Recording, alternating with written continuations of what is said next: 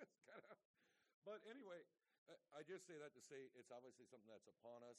But I thought it'd be good for us, one, to just get a proper, balanced, biblical perspective on what we see around us and the whole idea of, gay pride, homosexuality, transvestite.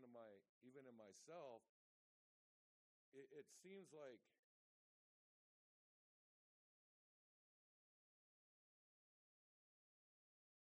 especially I believe those of us that truly are, you know, much more committed to Scripture, can have a tendency to go kind of to extreme that homosexual is beyond redemption. It's a sin to end all sins, and we'll see the Bible doesn't say that. On the other hand, you got the people, and I'd say it's vastly becoming that way on the other extreme. First, you got the ones that are model calling and say, well, it's a sin, but it's no different than if you tell a white lie, and then to the point of you got many churches that say, well, it's not a sin. You're just born. Look, psychologists have found out that it's a genetic thing or it's just something you can't help. But we're just going to take a look at Scripture as a talk about, because when we're confronted with and when we have this, because more and more right now it's basically upon us.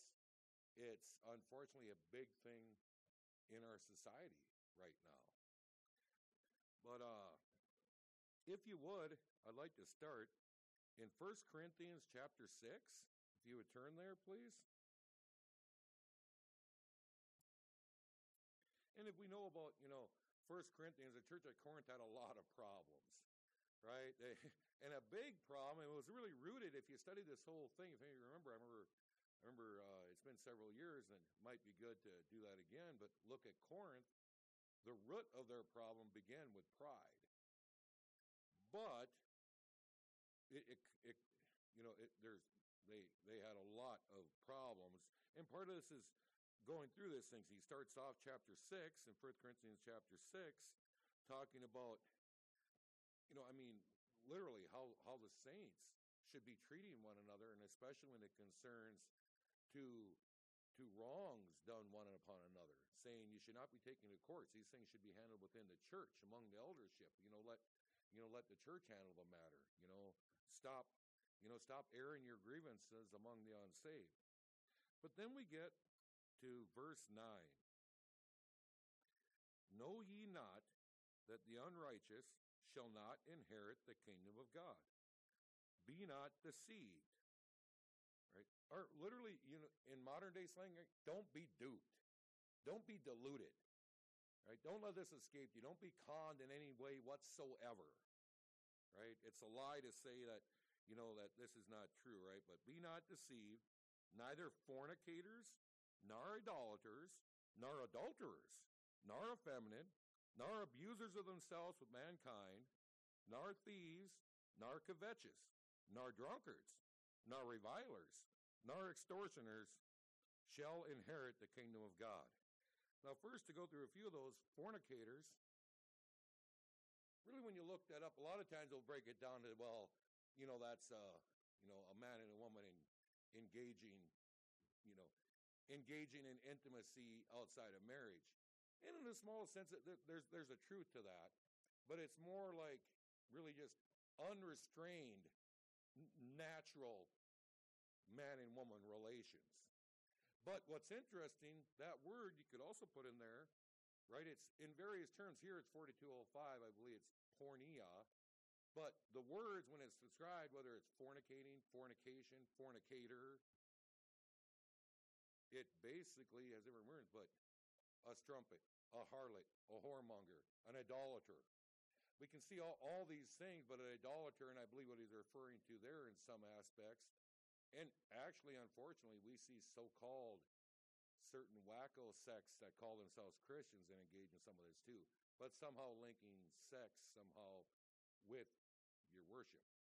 But the main thing it means is, right, just unlawful, forbidden, right, intimacy and sexual relations outside of marriage, but also to an extreme, because other people that do that, right, they just have multiple partners. And neither fornicators nor idolaters, and we understand that is surprising too. If you can just go into it right, it says be careful about greed, which amounts to idolatry, right? But be careful that you don't put something up to for an idol and love it. We love only God. God is the only one we worship, right?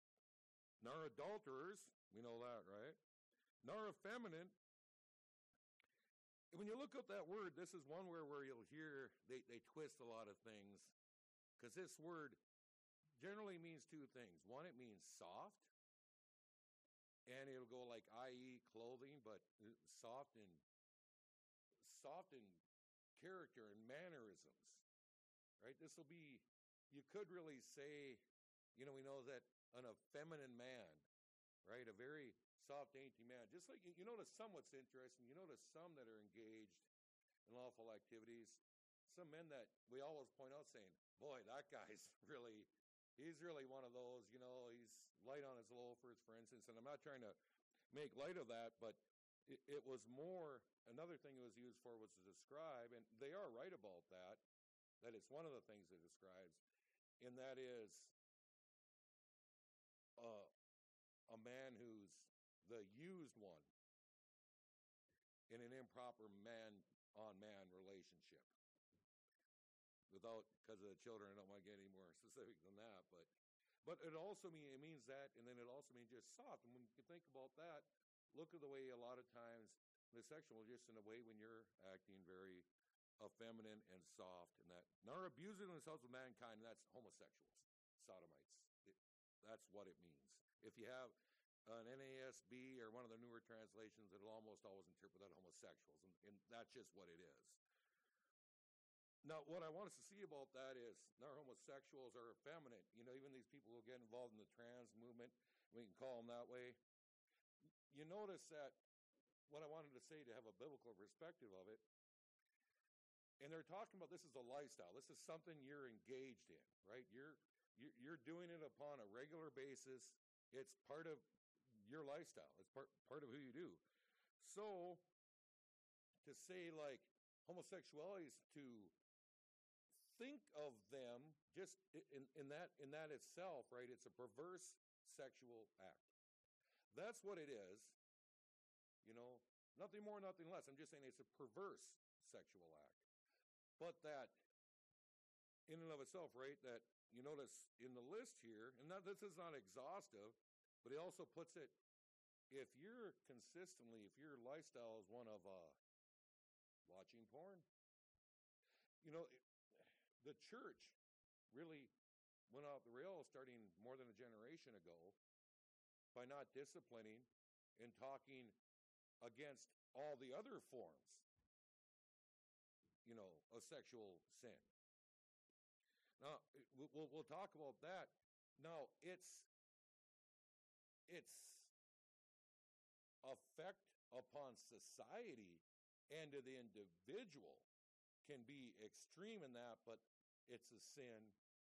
We need to understand it as that, and it's not like the sin that ends all sin, because neither fornicators. So let's say you watch porn, people, you just, it's interesting that, what if we, are we going to do that? Because it is. Does the church speak out? If they're speaking out against homosexuality at the same time, will they counsel people in that, watching porn? Watching porn is a sin. Do we call all sin? Now, idolaters, of course, we can, go with that, but, right, even love of the world. You are an enemy of God. Do we say, obviously we look upon thieves as sinners, and the covetous, right? Just an unruly desire, almost an unholy and unbridled desire. You just have an unnatural desire towards something. You gotta have it. It's the best way I've always understood that. But nor drunkards, obviously that doesn't mean you just have, you just have a wine with supper or something, or maybe a beer after mowing the lawn or something. What it talks about, right? You're a drunk. You become inebriated, and that's your lifestyle. You're just always you're drinking to excess. Nor revilers, nor extortioners shall inherit the kingdom of God.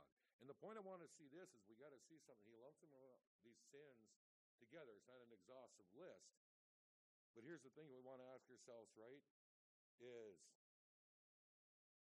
Is this just new to our day and age? Right? It's obviously not new. This is 2,000 years ago. And in Corinth, the ones he's writing to, well, here, I'll go on. I'm getting ahead of myself. Verse 11. And such were some of you, right, before their conversion, before God saved them. But you are washed, but you are sanctified, but you are justified in the name of the Lord Jesus and by the Spirit of our God. So he's telling them in Corinth that all these things are sin, right? So they had the homosexuals, transvestites. Back then it was more known as people that would usually dress, men dressing women's clothing, and sometimes women in that. But they had all these problems then. But you notice God saved. Some of them in that congregation, listening to his letter, were practicing homosexuals, but God saved them. And obviously what he's saying in there, but you don't return to that. You must stop that, right? If you're saved in that, you don't do that. Why? Because you're washed, you're cleansed. You are justified in the name of the Lord Jesus and by the Spirit of our God. We have the Spirit of God in us, right? So we need to call it what it is, sin. And that's the main point about it. We have to call it what it is, sin, and look upon it as that. And the reason I say that so much is sometimes, and even when I talk about it, I talk about homosexuality in a very, very negative light. But even the people who are engaged in it. And I'm not trying to whitewash it or anything in that, but that particular sin itself, in that I look down upon them much differently than I do people practically anyone who are involved in almost any of these other sins. And I don't think that's right. We should look down at it all, right? If we're going to come against one but not harsh in that, we just need to tell society today, our friends and family, not to be hoodwinked into saying that it is a sin. And you must repent. And to Christians, if you are a Christian, you must have your power. Just like struggling with anything else, right? You must put it down. Pray to God for help because he'll help you put it down. And we got just like any other sin, right? He'll give you power over it. Yes, go ahead.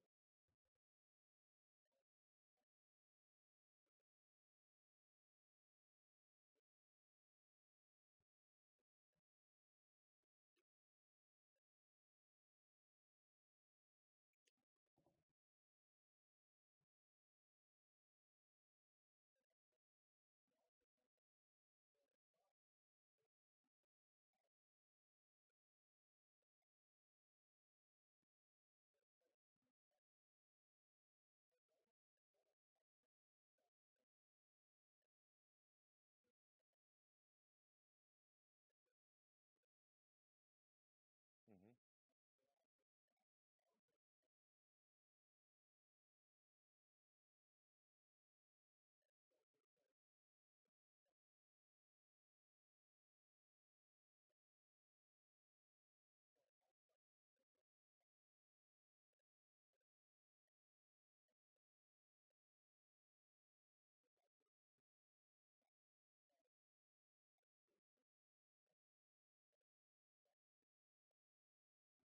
Mm-hmm. Yeah, I believe that.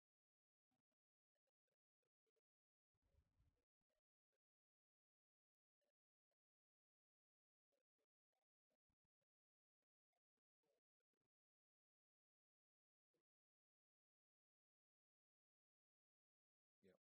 And the reason I wanted to, point out saying where people get imbalanced on it is just understanding that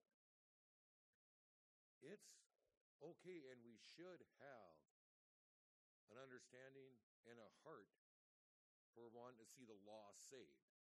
A person engaging in a homosexual lifestyle is lost. But yes, just as Dean said, it is a grievous sin. It is an abomination. But also, what it does to society is so horrible. And there's something about what it does to someone's inner core. Actually, unrestrained sexual immorality is always so horrible. You know, elsewhere when it talks it talks about just all sexual sin. We're seeing normal sexual sin, right? All sin is done outside the body, but sexual sin is done unto the body. There's just something about it. It's something about it defiles you. Go ahead, Mike.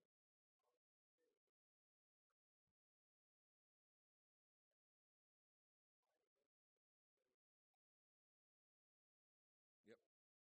Yeah. Yeah. Yep. We're gonna. Yep.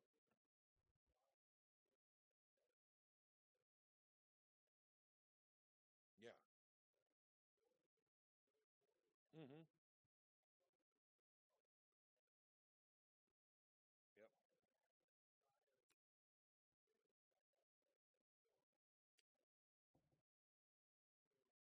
Yep.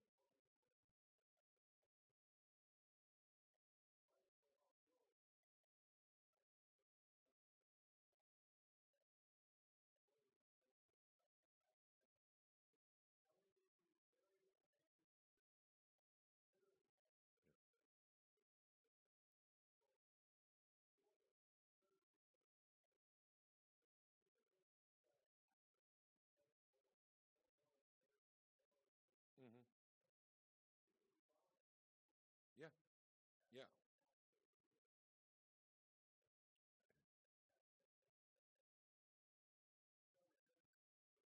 Yep.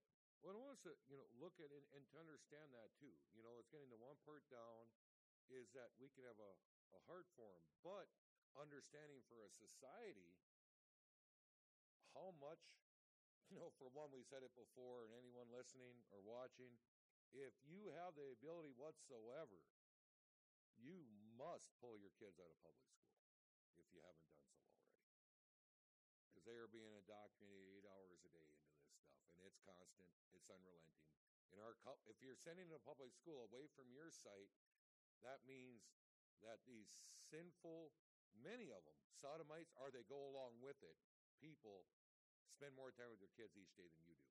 And, we need to watch out for that because it's so destructive to society. We're going to look at that. Something happens to society, it starts breaking down, and we're going to look at it historically speaking. It's true. You can go outside of the Bible and look at it. Most historians put a big degree upon the fall of the Rome and the intermixing of it had to do with homosexuality. A lot of societies have been destroyed because of this homosexuality, because it just leads, once that is broken, then it opens the floodgate for every other deviant behavior. Yeah.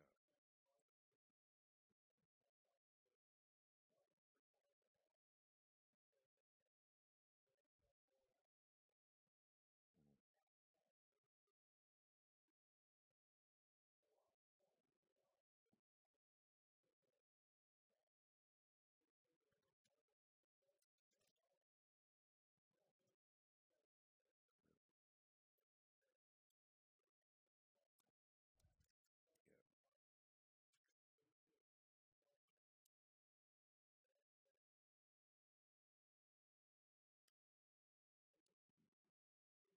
Yeah. Yeah. Yeah. Go ahead, Gene.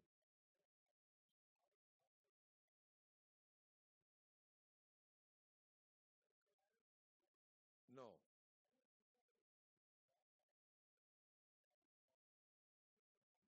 Yeah, they're just indoctrination centers for the woke. Yeah, for ungodliness, really.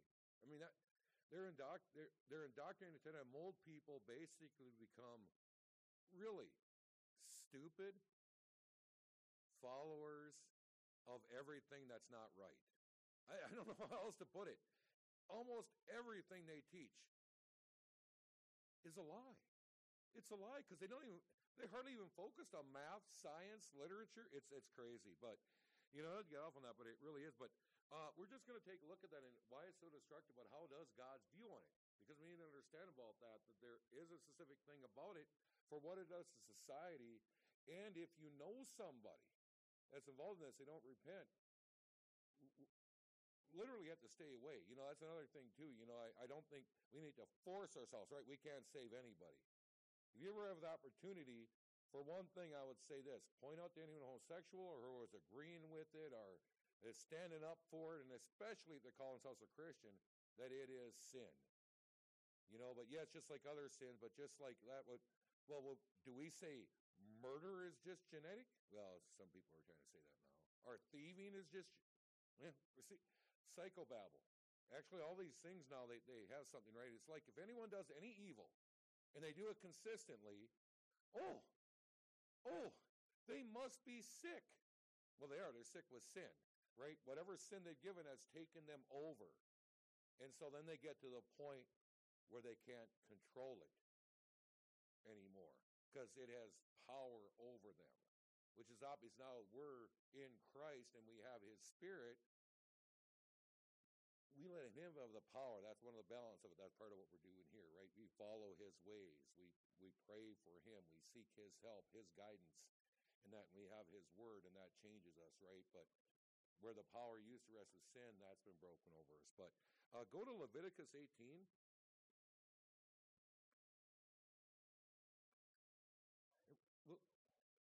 Huh? Oh, yeah. I've heard these, right? And this is what I want us to have informed, because if you meet a lot of people, if they go to other churches, and if anyone here or watching has ever heard this, they are, the last 20 years, the last 10 years especially, almost every mainline denomination, they even come up with all these books trying to twist Scripture and say, oh, God only speaks of it. Oh, those annoying six passages. And this is one of them. Actually, we're going to take a look at these passages, but there's actually more than that if you want to get really theological about it.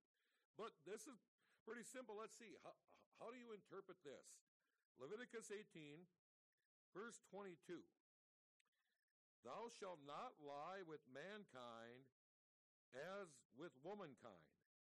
It is abomination. I don't think he's saying don't sleep on the ground next to him like you sleep on the ground with the opposite sex. That's the only other thing it can mean. It obviously doesn't mean that. So what does it mean? It means what it means. It's an abomination for same sexes to be intimate with one another, period. Go to Leviticus chapter 20. Verse 13. If a man also lie with mankind, with another man, as he lieth with a woman, both of them have committed an abomination. They shall surely be put to death. Their blood shall be upon them. And actually, I'd encourage people to read chapter 20. You notice all these restrictions against unlawful sexual acts. It's not just homosexuality, but it's something, but it's amazing what it opens the door to. It's amazing what it opens the door to. But let us jump ahead to Deuteronomy. I just want to read these, and then we'll get into the main passage here, and then I'll be done. But let's go to Deuteronomy chapter 22.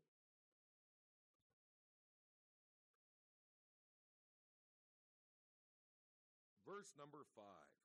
Now, verse what we saw there from those the two passages in Leviticus there were very plain. I mean, there's no other way to interpret them.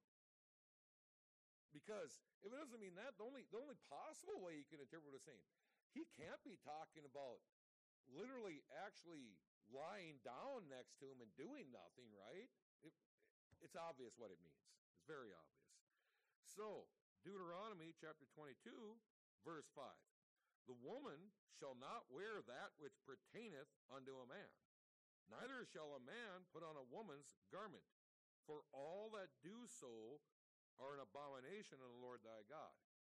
So, this whole thing that's gone into transvestivism, I don't know how you say the plural word, but transvestites, even how it's heard of, even saying, drag shows, for a man to put on anything that pertains to a woman is abominable.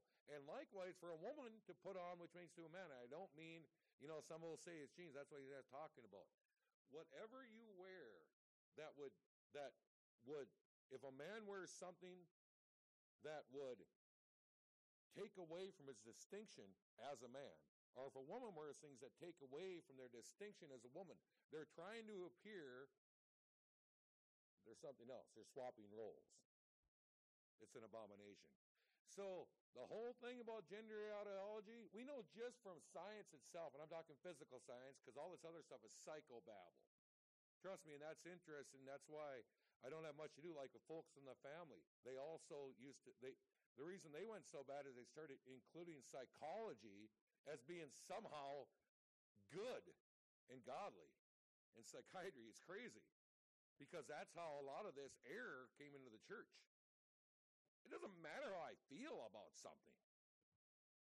I mean, I hate to think the way I feel sometimes when I get cut off in traffic. Yeah, go ahead. Yeah.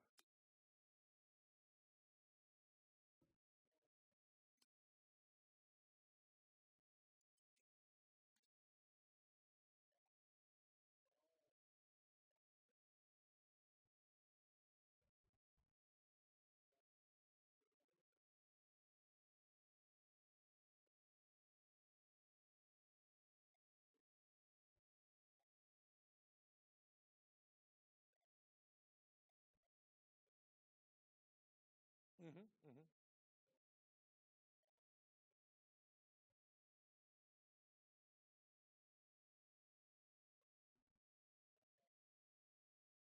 Yeah, anything that pertaineth to a man. Yeah, yeah, yeah. Yeah.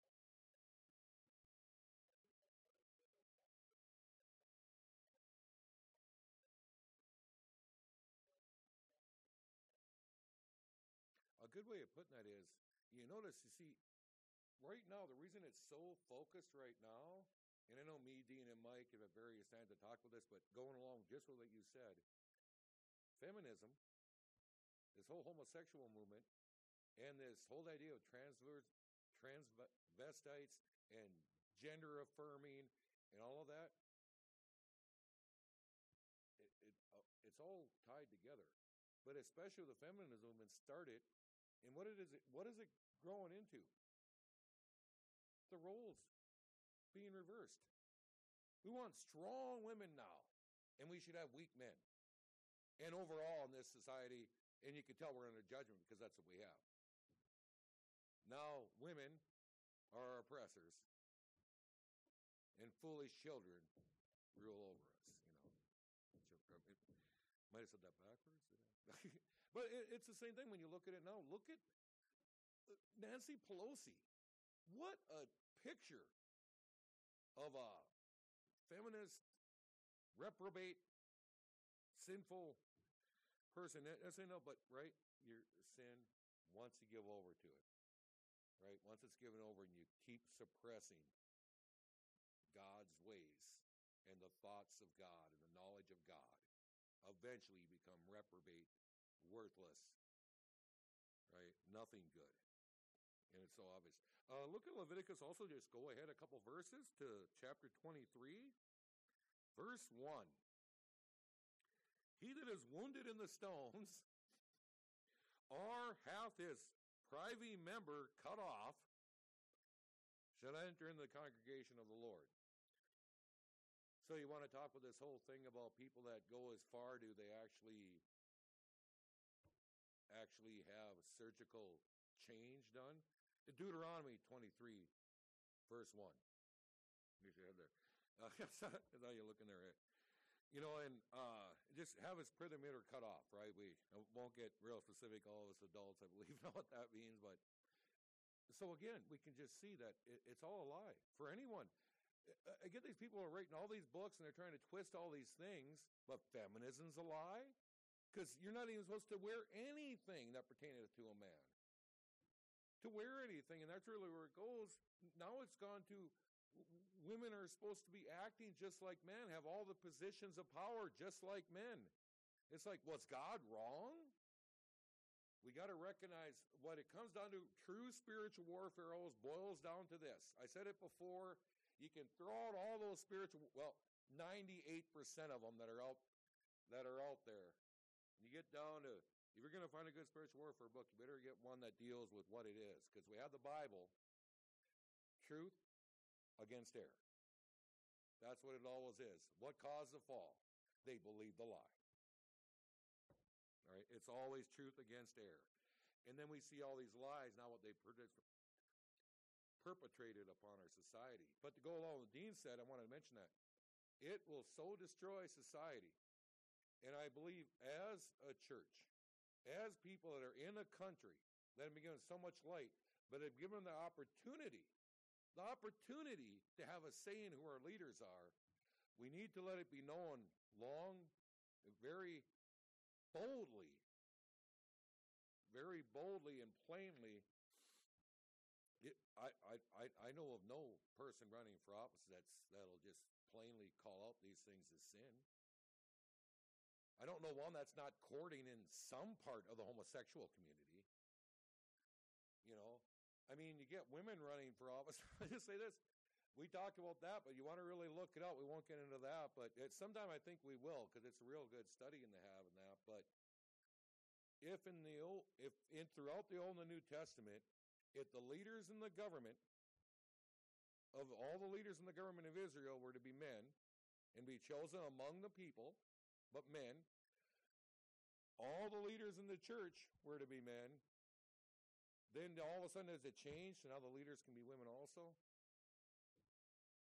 We're not supposed to have a line of authority. So obviously it is. But it's one of the problems, right? Feminism has directly led to the problems we're having now, which is being under judgment. Okay, let's turn. I want to finish on Romans 1 if we have time, but go back and just see how bad it gets. Go to Genesis real quick. Genesis chapter 19. And we'll read the entire thing. No, I'm kidding. But Genesis 19, and I think and we know this well. We've talked about it here in this church many times, but I'm sure we read it. Right? This is the story of the destruction of Sodom. Right?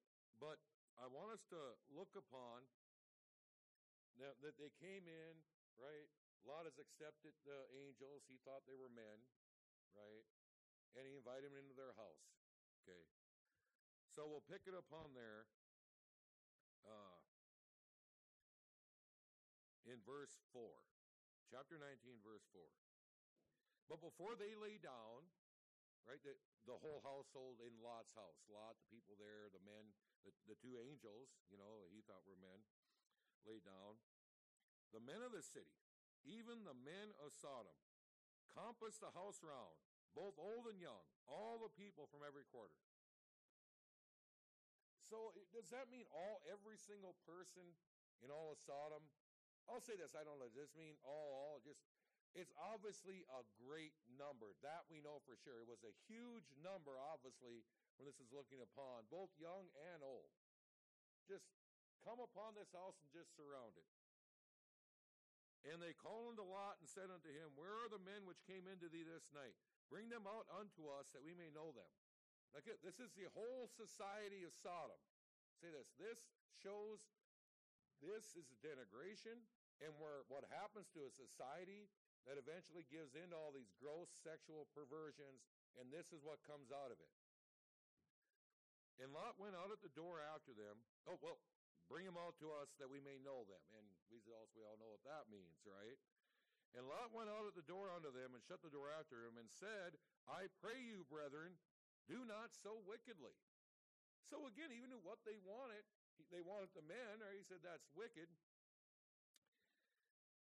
Behold, now I have 2 daughters which have not known man. Let me, I pray you, bring them out unto you, and do ye to them as is good in your eyes. Only unto these men do nothing, for therefore came they under the shadow of my roof. Verse 9, and they said, this large group of men, stand back. And they said again, this one fellow, speaking a lot, came to sojourn, and he will needs be a judge? Now will we deal worse with thee than with them.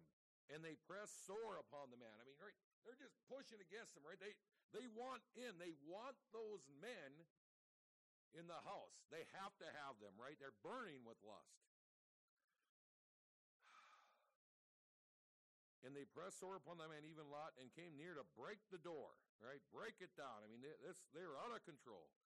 Verse 10, but the men, the angels, put forth their hand and pulled Lot into the house of them and shut the door. And they smote the men that were at the door of the house with blindness, both small and great, so that they wearied themselves to find the door. Now they were so out of control. Now their eyesight was taken from them. Do they start wandering off home? Nope, they're still trying to get in, to have it, these men, to get them. And to probably do wickedly unto Lot, too, because he had called their behavior wicked, because he had judged them. That goes to show how out of control, right? The whole society, this had become such an ingrained thing that you could say maybe the angels and the men, there was something about them, right, that they just came after them. But if you've ever looked at these people that have been given over homosexuality when they're in a group together, I've never seen them where they're not violent. They can turn violent just like that. And obviously they were violent even before because they were pressing into the house. They wanted in. And so that's why in a society, right, we have to break it down, because when we read those things in Deuteronomy and Leviticus, the reason he put those laws out there, right, is they destroy society. And those people that would say you don't have to turn there now, but Ezekiel 16, in verse 49 in particular, anyway, don't turn there, but there's this lie that's been perpetuated called theology that says, you see, the real sin of Sodom was pride. You know, and it says there that this was their sin, pride, right? Fullness of bread, idleness. Well, was fullness of bread their sin too? Having a full stomach sin? What he was talking about there, they had got proud, they had become lazy, they were prospering, and therefore eventually that just led to more and more sin, and obviously we see the outtake. Because we can see right after this, the story we're showing for the destruction of Sodom, there's reason God showed us what he did, is he let us see what the society had become. They had become grossly sexually immoral, violent, and so God judged them. He judged them very hard, but people want to say it's pride. I find it interesting to say, okay, let's say that's what started. And that is true, right? All sin. Pride is a horrible thing. It's besetting. God hates pride. But what's interesting, what's the name of Gay What Month? Their slogan is Gay Pride. So, okay, you guys got both. Right? Perverse sexual behavior along with pride. Because you got to be a pretty proud person to openly defy the living God. And that is defying him in the most horrible ways imaginable to be a person who calls themselves a Christian, who calls themselves a Bible teacher, who would try to condone this kind of behavior. It's just sickening, but we'll finish up with turn to Romans. But if anyone wants to say, what I mean is this is what becomes a society, because they're trying to brainwash us into, even as a church, to shutting up and accepting this gross sexual deviancy. And everything that surrounds it. You look, I mean, it's just wasted. But I want us to look at Romans chapter 1.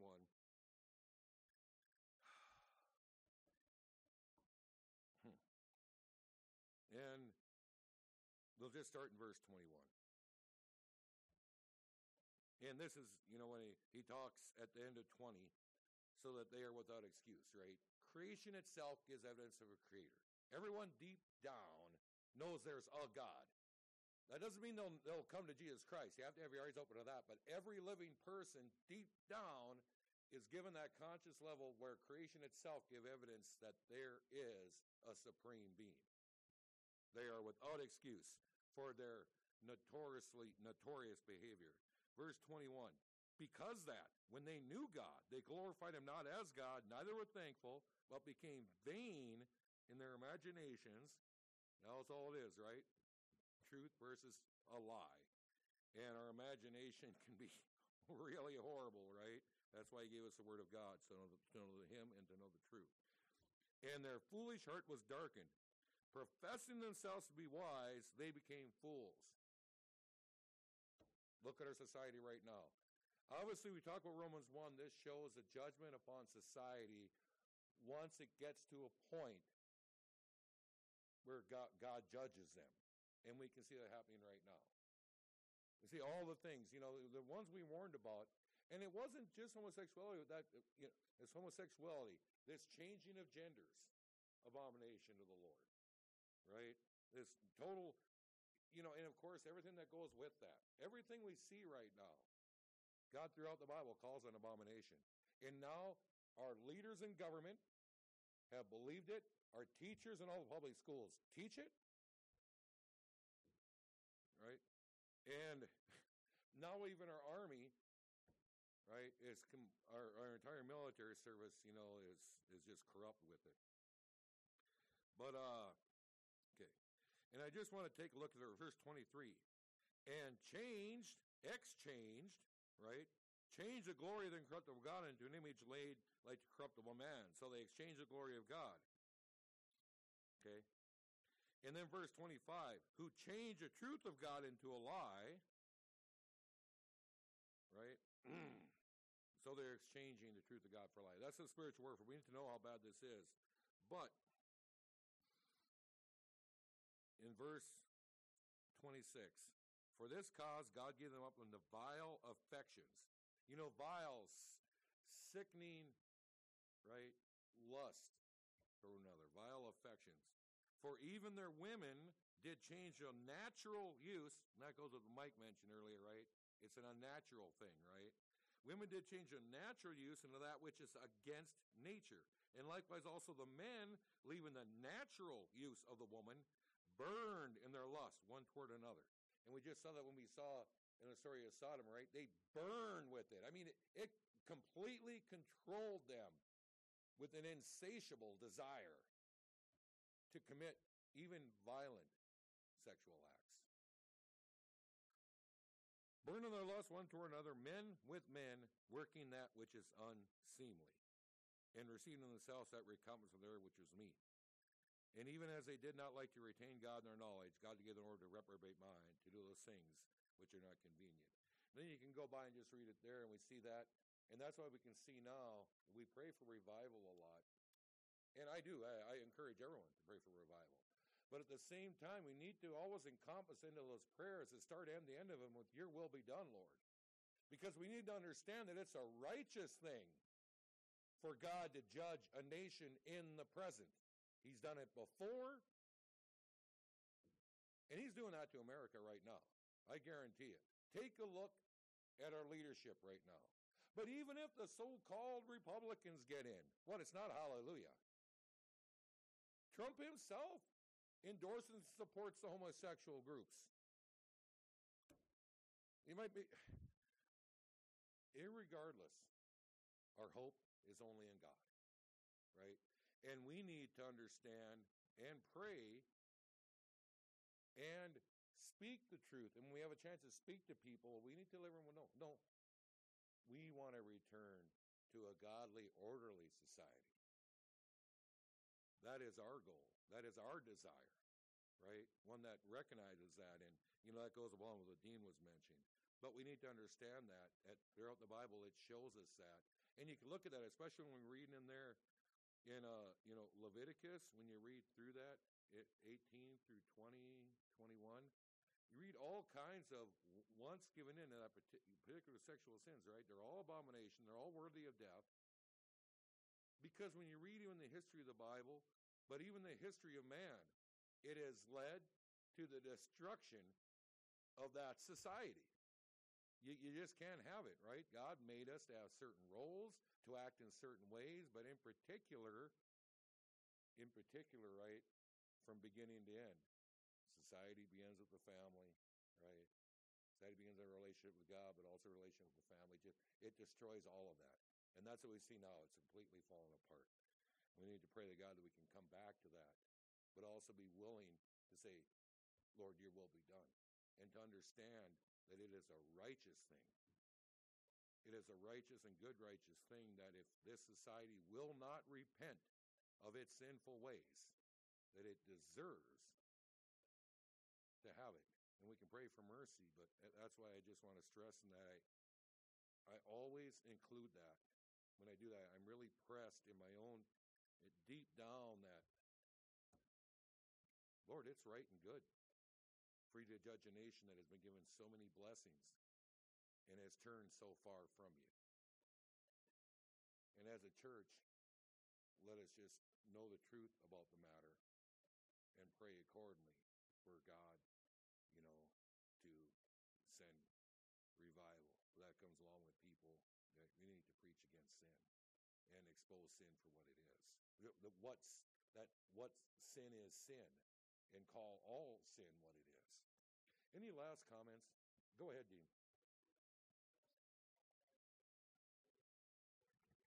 Yeah.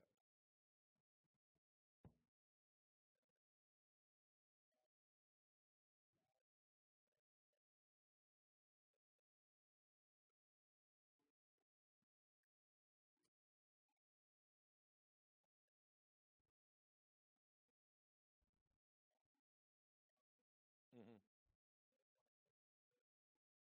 Yep.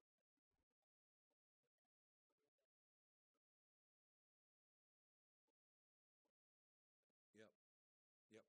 Oh, and just, I forgot to mention it real quick, we're done, but just to look up, if you want to write it down, to answer, if you ever hear of someone or they try to use that thing about pride, whatever, take Leviticus, what the destruction of Sodom, and then go into Jude, verse 7, and he tells us right there in the New Testament, he tells us exactly plainly why he judged Sodom for their gross, abominable sexual acts. Period. The Bible's so plain about it. So we don't have to pay attention or be bothered by what so-called Christians are trying to call this. Because the revival is going to come. He's going to do it through the church. Amen. So anyway, with that, let us close in a word of prayer. Heavenly Father, we just come before you this morning and give you all blessing, glory, and honor. We praise you as the one true living God.